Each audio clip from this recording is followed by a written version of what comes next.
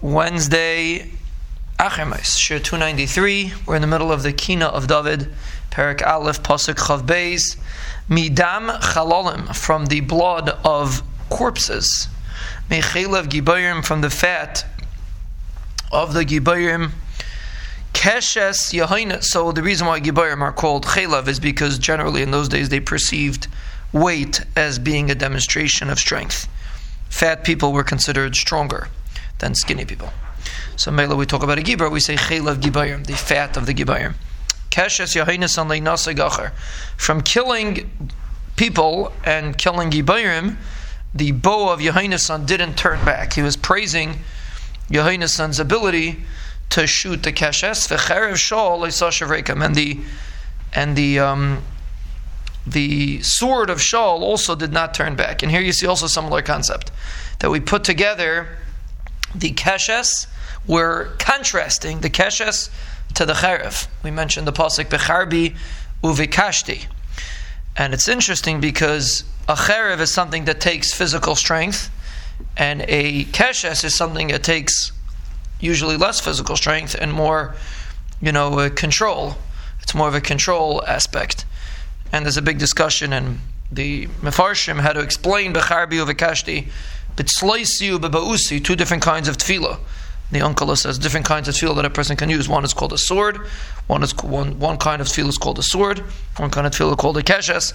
But here you see that Shaul's main operation was with a cherev, and Yahainasan's main operation was with a keshes. And if you remember before, we also said similar. We said that the Yeshevet Yehuda was the keshes, because now we have to teach Bnei Yehuda keshes. So it means David, apparently the Midah of Yehuda was connected to the concept of a Keshes, as opposed to Shaul was connected to the concept of a Cherev, and Yahainasan, who was connected to a Keshes, that's why he was closely related to David. They were very similar in their Midas. They most had the Midah of Keshes. If we'd have to give an explanation, a small explanation of that, Shaul had tremendous chosim. The Maila of the Malchus of Shaul was he was a big tzaddik. Tremendous tzidkis. Shaul was Mishichmei Maila. In Gvura, in spiritual Gvura, he was very powerful. David, on the other hand, had the Midas of Malchus. The specific Midas of Malchus, of Haidah, being able to admit, other specific Midas that he had that was connected to Malchus. So that could be compared to a Keshes, which is not necessarily physical or spiritual strength, but rather knowing the right mahalach, how to approach a situation, which was the midah of David HaMelech. Was able to respond. He said Chatasi.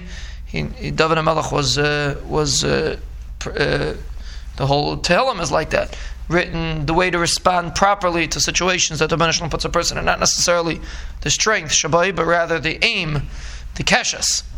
So it could be over here we're comparing also Yahainasan to a Keshes and Shaul to a Cherev, that they are both matzliach in what they did. Shaul the Yahainasan, there's a famous words, we say it on Shabbos, Hane'ahavim v'hane'imim b'chayim, that's where the pasuk comes from. They're Ne'ahavim, they were beloved and sweet when they were alive, uvemoisam lo yinefradu, and even after they died, we will not forget what they did.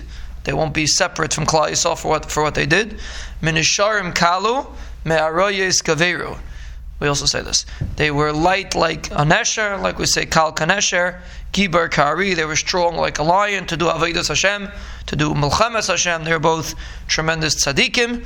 And again, this is shvach. This is praise of Shaul and Yahainasan about how they were maser to fulfilling the tzrachim and the needs of Klal Yisrael.